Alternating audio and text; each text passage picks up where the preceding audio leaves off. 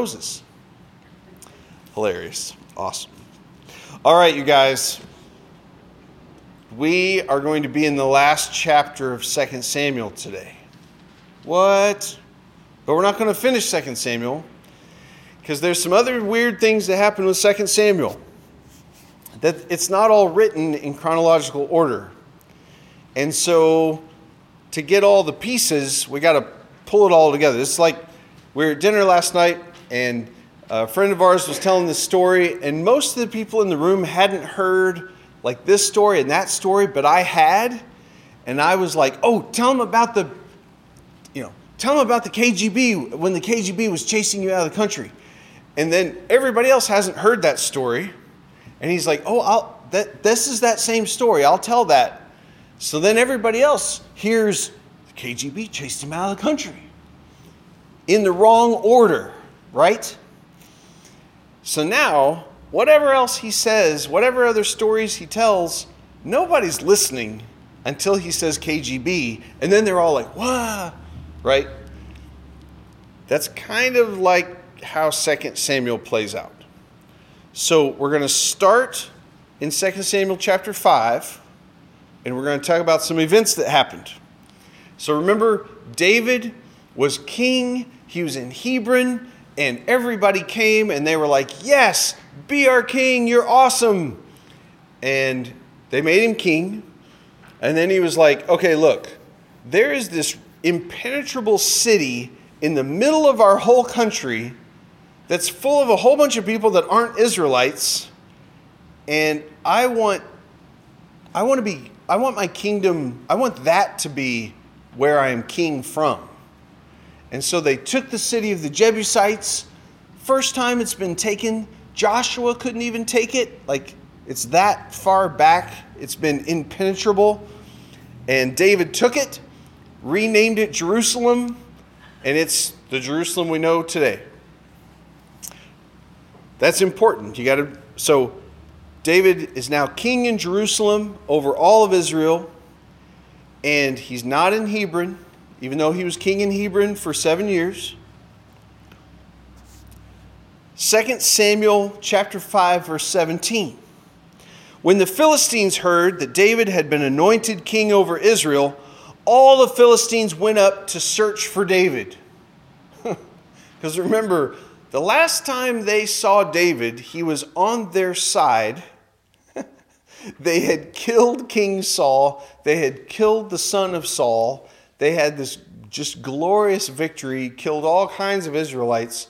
And David was on their side but stayed home because they didn't want him in this particular battle. So they win and they come back and David's gone. And they don't know where he is.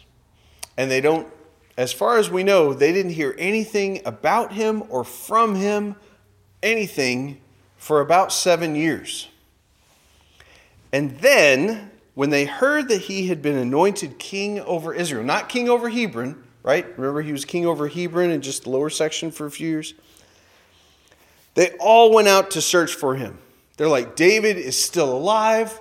He was the bodyguard of the king of the Philistines at one point because he was he was just like Michael Jordan. He was just a prodigy of a man, just incredible, but warrior, okay? Fighting, killing the bad guys, whichever side the bad guys were on that day." So they go out to look for him. David heard of it and he went down to the stronghold. Now the Philistines had come and spread out in the valley of Rephaim. And David inquired of the Lord, "Shall I go up against the Philistines? Will you give them into my hands?" And the Lord said to David, "Go up, for I will certainly give the Philistines into your hand." So David goes down to the stronghold. And there's archaeologists and biblical commentators, and they all argue about which stronghold is the stronghold. And I don't think it matters for what we're talking about today. But it probably wasn't Jerusalem. So Jerusalem is impenetrable. Like, it is a city way up on a peak. It's got valleys on both sides. It defends itself just by the nature of where it is. But the Philistines have spread out all over this valley. And it's important that they've spread out. Like they have not mustered their troops in a place in a valley.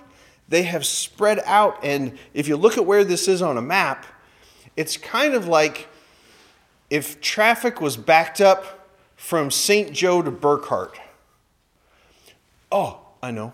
You remember when President Trump came to Evansville? How they just shut down the whole city? And it was like, if you wanted to get from the east side to the west side, you had to go by way of Washington, Indiana. It was like, just forget about it. You could not get anywhere. Cindy was on the north. It was like 41, and the Lloyd became this center of a sector. And if you were in one sector, you couldn't get to the other sector. And Cindy was up here, and we lived down here, and it was a big mess. That's what these Philistines are like. They have spread out in this valley, which has put them between Jerusalem and all of these other tribes, all of these other sections of Israel. And so David goes down to Hebron, and by going down to Hebron, he is going down into the thick of where they are. He is now when all the traffic is all a mess, he's gotten out of his car and he's walked out into the intersection. And so he goes down into this, and they're spread out all around. And we have to go to 2 Samuel chapter 23. What? All right. So 2 Samuel chapter 23, spoiler alert, is all recapping how great it was before David died. It's the end of his life, and they're talking about the glory days. And one of the glory days they talk about is this event, when he became king in Jerusalem, and the Philistines heard about it, and they all came and they spread all out in this valley. So to give us a little context, we're going to start at chapter 23, verse 8. These are the names of the mighty men whom David had. Oh, this is one of my favorite. This whole deal is one of my favorite things. He had these mighty men. One of them was named Josheb-Bashebeth. Yes, that was his name. I think he went by Josh for short. He was it doesn't get any better. He was a Tachemenonite, which is a variety of Mennonite. No, it isn't. That's a joke too. He was chief of the three. Okay, so this is where we get this mention. He was chief of the three. The three? Capital T, the three. He wielded his spear against 800 men whom he killed at one time. Dude, Josheb-Bashebeth, the Tachemenonite, is a bad dude. Okay? Next to him, among the three mighty men, was Eleazar, the son of Dodo, the son of Ahohi. Do not make fun of his name. I'll warn you right now. He was with David when they defied the Philistines, who were gathered there for battle, and the men of Israel withdrew. He rose and struck down the Philistines until his hand was weary, and his hand clung to the sword, and the Lord brought about a great victory that day, and the men returned after him only to strip the slain. Okay, so the ESV is just lame sometimes in its translation. His hand held on to his sword. I would hope that his hand held on to his sword, right? If he's fighting a battle. If you have the NIV, it'll say his hand was frozen to his sword. There's another translation that his hand cramped and closed to his sword. We don't know which one it was. But basically, the dude killed so many Philistines that his hand was just stuck. Like, I don't know if that's ever happened to you. If you've been, I've been sawing wood one time when I didn't have a chainsaw, and when I was done, I just couldn't open my hand. Like my arm and my hand were so sore because I had been doing this for so long. Song. And you're just like, if you sit wrong, your leg falls asleep. I don't know. This guy, he was one of the three. Eleazar, the son of Dodo, the son of Ahohi. And next to him, okay, so this is number 3, was Shammah, the son of Agi, the Hararite. The Philistines gathered together at Lehi, where there was a plot of ground full of lentils. And the men fled from the Philistines, but he took his stand in the midst of the plot and defended it and struck down the Philistines, and the Lord worked a great victory. So here's Shammah, the son of Agi, the Hararite, and he's fighting with everybody, and everybody runs. And he's left alone. And he just stands his ground and just whoops on him, and the Lord works a great victory. Okay, so why is that a big deal? In this day and age, it wasn't how creative you are or what a great invention you have to come up with. It's not how fast you can dig a hole to plant your crops. What's valued in this day is how many people you can kill, how many Philistines you can fight against. I mean, this is kind of like bar fight world, right? So that all sounds savage and it sounds horrible, but read it with the eyes of the culture that was writing it, and this is all really impressive. This is all like, wow, that guy, everybody else, all the other Israelite army guys that were fighting ran off. And he just stood there and he's like, these Philistines don't mean a hill of beans to me, because he's in a field of lentils. And he just started fighting and killing and won. And the Lord worked a victory. So these 3 guys are super tough. Okay? 3 of the 30 chief men went down and came to the harvest time to David at the cave of Adullam, when a band of Philistines was encamped in the valley of Rephaim. All right. So this might be the stronghold that he's at. It's not some sort of castle in Hebron, but it's a cave in Adullam. And remember, for years, David was living in caves and running from Saul. David knows how to cave. He knows how to guide an army from a cave. He knows how to deal with all the cliffs. This is his natural habitat, right? And so he's there, and those guys come. David's in the stronghold. The garrison of the Philistines was then at Bethlehem. No! So the Philistines have come, and they've spread out all over this valley, and they're all in all these towns. And one of the towns they're in is little bitty, weak, defenseless Bethlehem, the home of David. They're in his hometown. So now you're like, okay, whoa, right? It's like when you watch weather on the news and they're talking about tornadoes and they're talking about this or that, and they name some city you've been to on vacation, and it's like gets hit with a hurricane, or such and such city is going to be right in the middle of the hurricane. You're all of a sudden like, we stayed there on a vacation. You got a connection to it, right? The Philistines are in Bethlehem. No! David says longingly, oh man, I wish that someone would give me water to drink from the well of Bethlehem that's right there by the gate.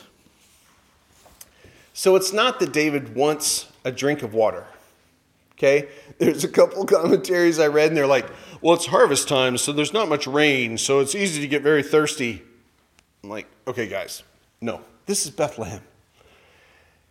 This is memories. This is homesickness, right? I would love to eat a sambusa from this particular bazaar on the north side of the city of this capital, and oh man, to eat it, and it's just like greasy, and it's got potatoes in it, and it's got onions, and the bread is like super crispy. Okay, Cindy could probably make that, right? But when I start thinking about it and talking about it, I want to be there in that place eating it. Okay?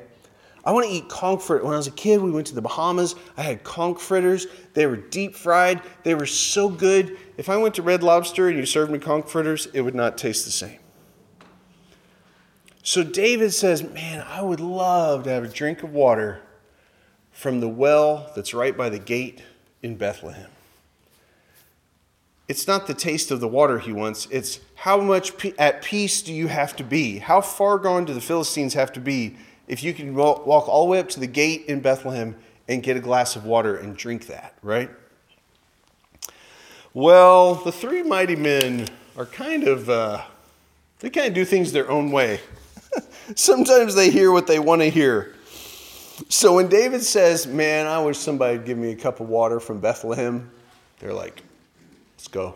Let's do it. I don't care if it's crawling with Philistines. Let's go get King David a cup of water. The three mighty men broke through the camp of the Philistines, drew water out of the well of Bethlehem that was by the gate, carried it and brought it to David. How many Philistines do you think they killed? Like, you've heard these guys' reputation. Like, they just stand up in a bean field and slaughter a whole bunch of them. That cup of water was costly, right?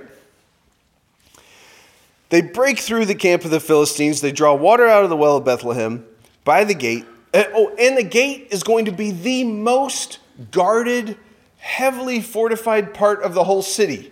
Because if you get through the gate, you're in the city. So it's not like they went to the back door and only had to deal with one person. They went to the main section. They bring it back. They brought it to David, but he would not drink it. What? He poured it out to the Lord, and he said, far be it from me, O Lord, that I should do this. Shall I drink the blood of the men who went at the risk of their lives? Therefore he would not drink it. These are the things the three mighty men did. So David gets this cup, and he says, I can't drink this. I would have never asked you guys to really go and get this for me. And he pours it out. And I used to read this like, man, I wonder if those three guys were like, stupid. We just we worked so hard for this. That's not what's going on. What's going on is David is saying, okay, you guys are awesome. I'm going to offer this to the Lord. This is the Lord's, because you guys are worth so much. I don't want to make it look like your life is worth me getting a glass of water. Your life is worth the Lord. The Lord cares for you. And I would never, ever send you into this. So you know how we're reading this to learn about Jesus, the son of David. Sometimes people get language and they're like, well, the Lord is sending me into this tough situation. I don't know what the Lord's doing with me. I don't know what terrible thing the Lord's working in me, but I'm going to stay faithful and watch what good he brings out of it. We get a little look right here at the character of the Lord. Remember how David, whenever he is really seeking the Lord and doing what the Lord wants, we can see that he is modeling a good king.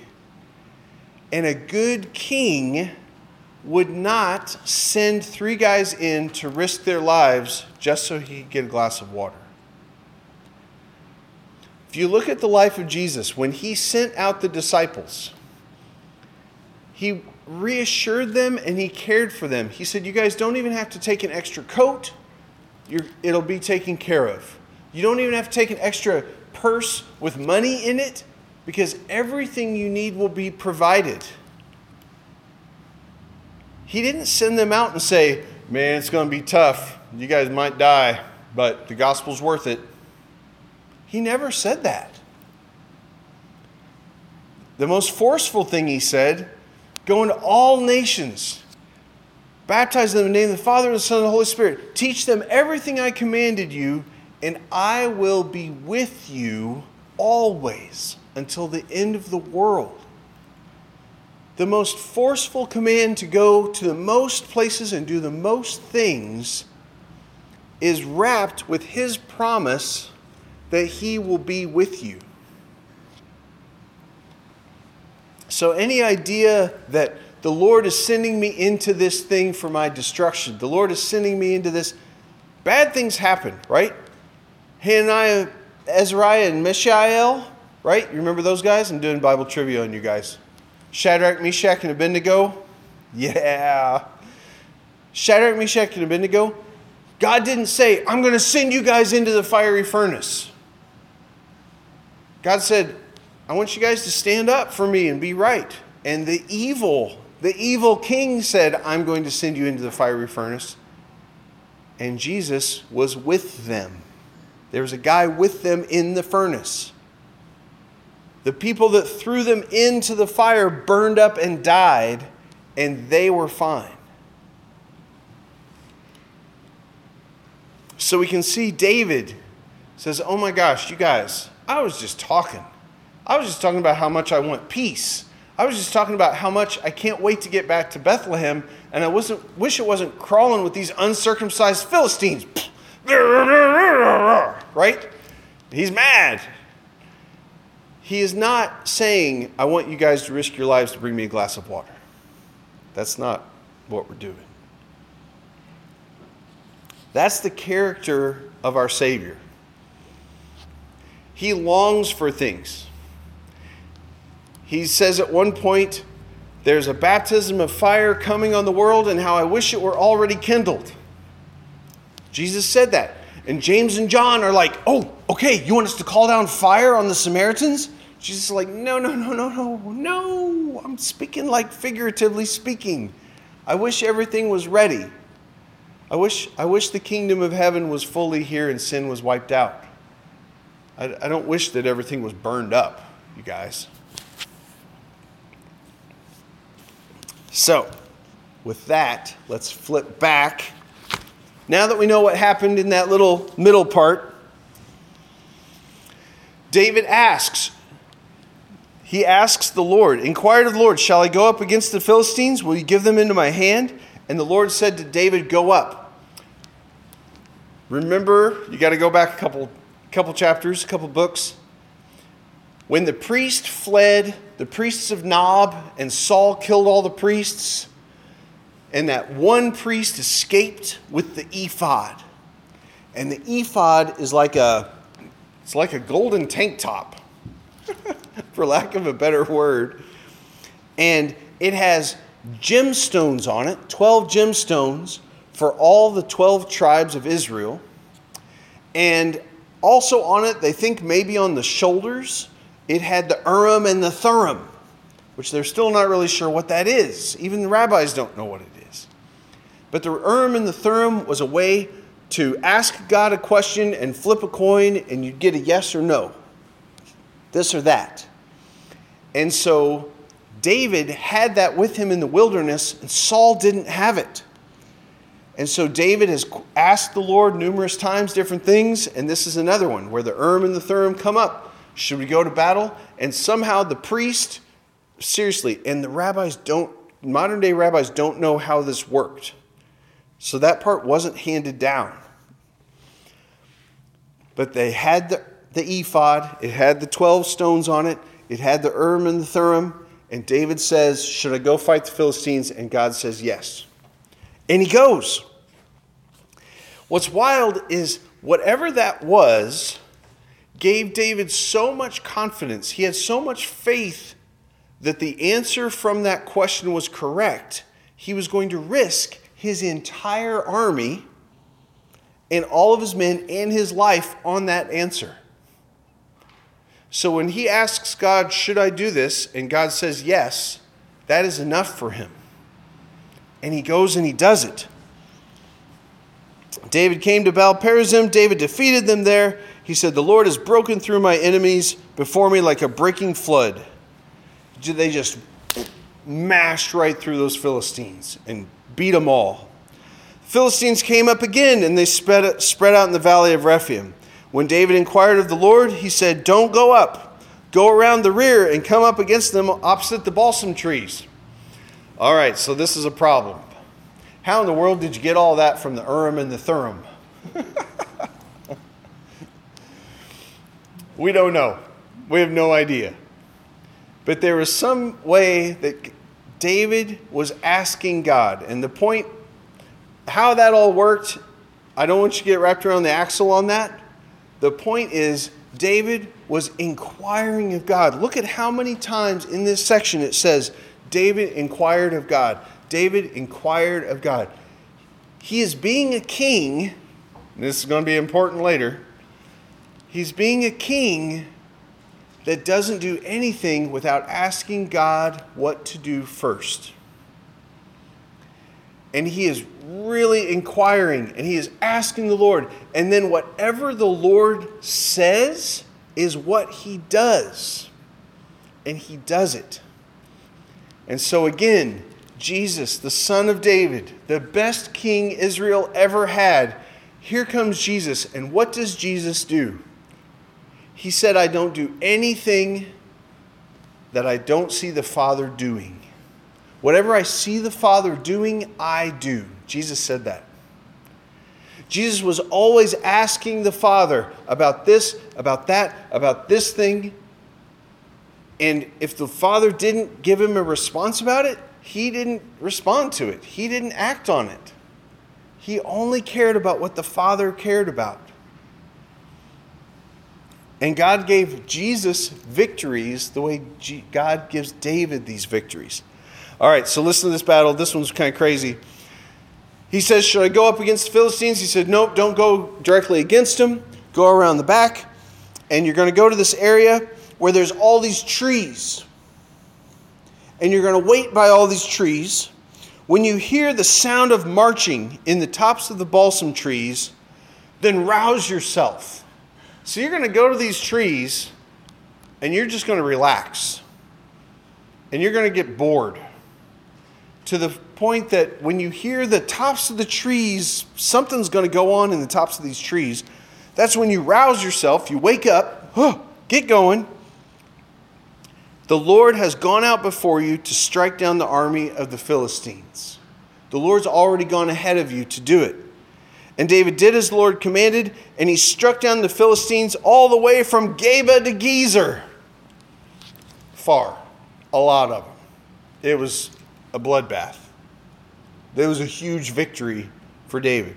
Remember, through the context of this culture and the time that's written, wow, David did, like he won $1 million, right? He did the big victory. Here he is. He is the King of Israel. God has anointed him king. We have Jesus, our risen from the dead King, who is the Son of David. Son of David, just like we had a wedding that we went to last weekend, and all these people came up from Shreveport, where David lives, our son, not King David, but our son David. And people walked up to Cindy and they were like, we've never met, but I feel like I know you because I have dinner with your son every Wednesday night. Or people would come up to me and they're my friends and I'm talking to them and they live in Shreveport and they work with David every day. And I say something and they say, oh gosh, that is totally a joke that your son tells us. They know who we are. They know who Dan and Cindy Sullivan are because they know our son. Or they know who he is because they've already known us. And so when we know Jesus, if we want to get to know Jesus, if we want to know what he's like, we can look at King David when he's following the Lord and seeking after him, and we can be like, that is what Jesus is like. Wow. Jesus doesn't do anything unless he's asking the Father first. Jesus is not trying to get the work done at the expense of the worker. Jesus does not want to accomplish some task like getting a drink of water, even if it means somebody has to die in the process. That's not Jesus. Jesus cares more about us. He cares about the kingdom, and he cares about what the Father cares about. So, With that, I will just warn you, oh my goodness, you guys, next week, if you already saw the subheading, it has the Ark of the Covenant in it. And you know that's my favorite thing, so you better fasten your seatbelts. And we're going to go, it fits perfect right into Palm Sunday and Easter. And I haven't looked past Easter, but all of that is really exciting and good too. So we have a lot to look forward to. Let's pray. Lord, you are so holy and awesome and so perfect. And the way that you work salvation for us, the way that you worked salvation for the Israelites through King David and through the three and through your people, Lord, it is awesome.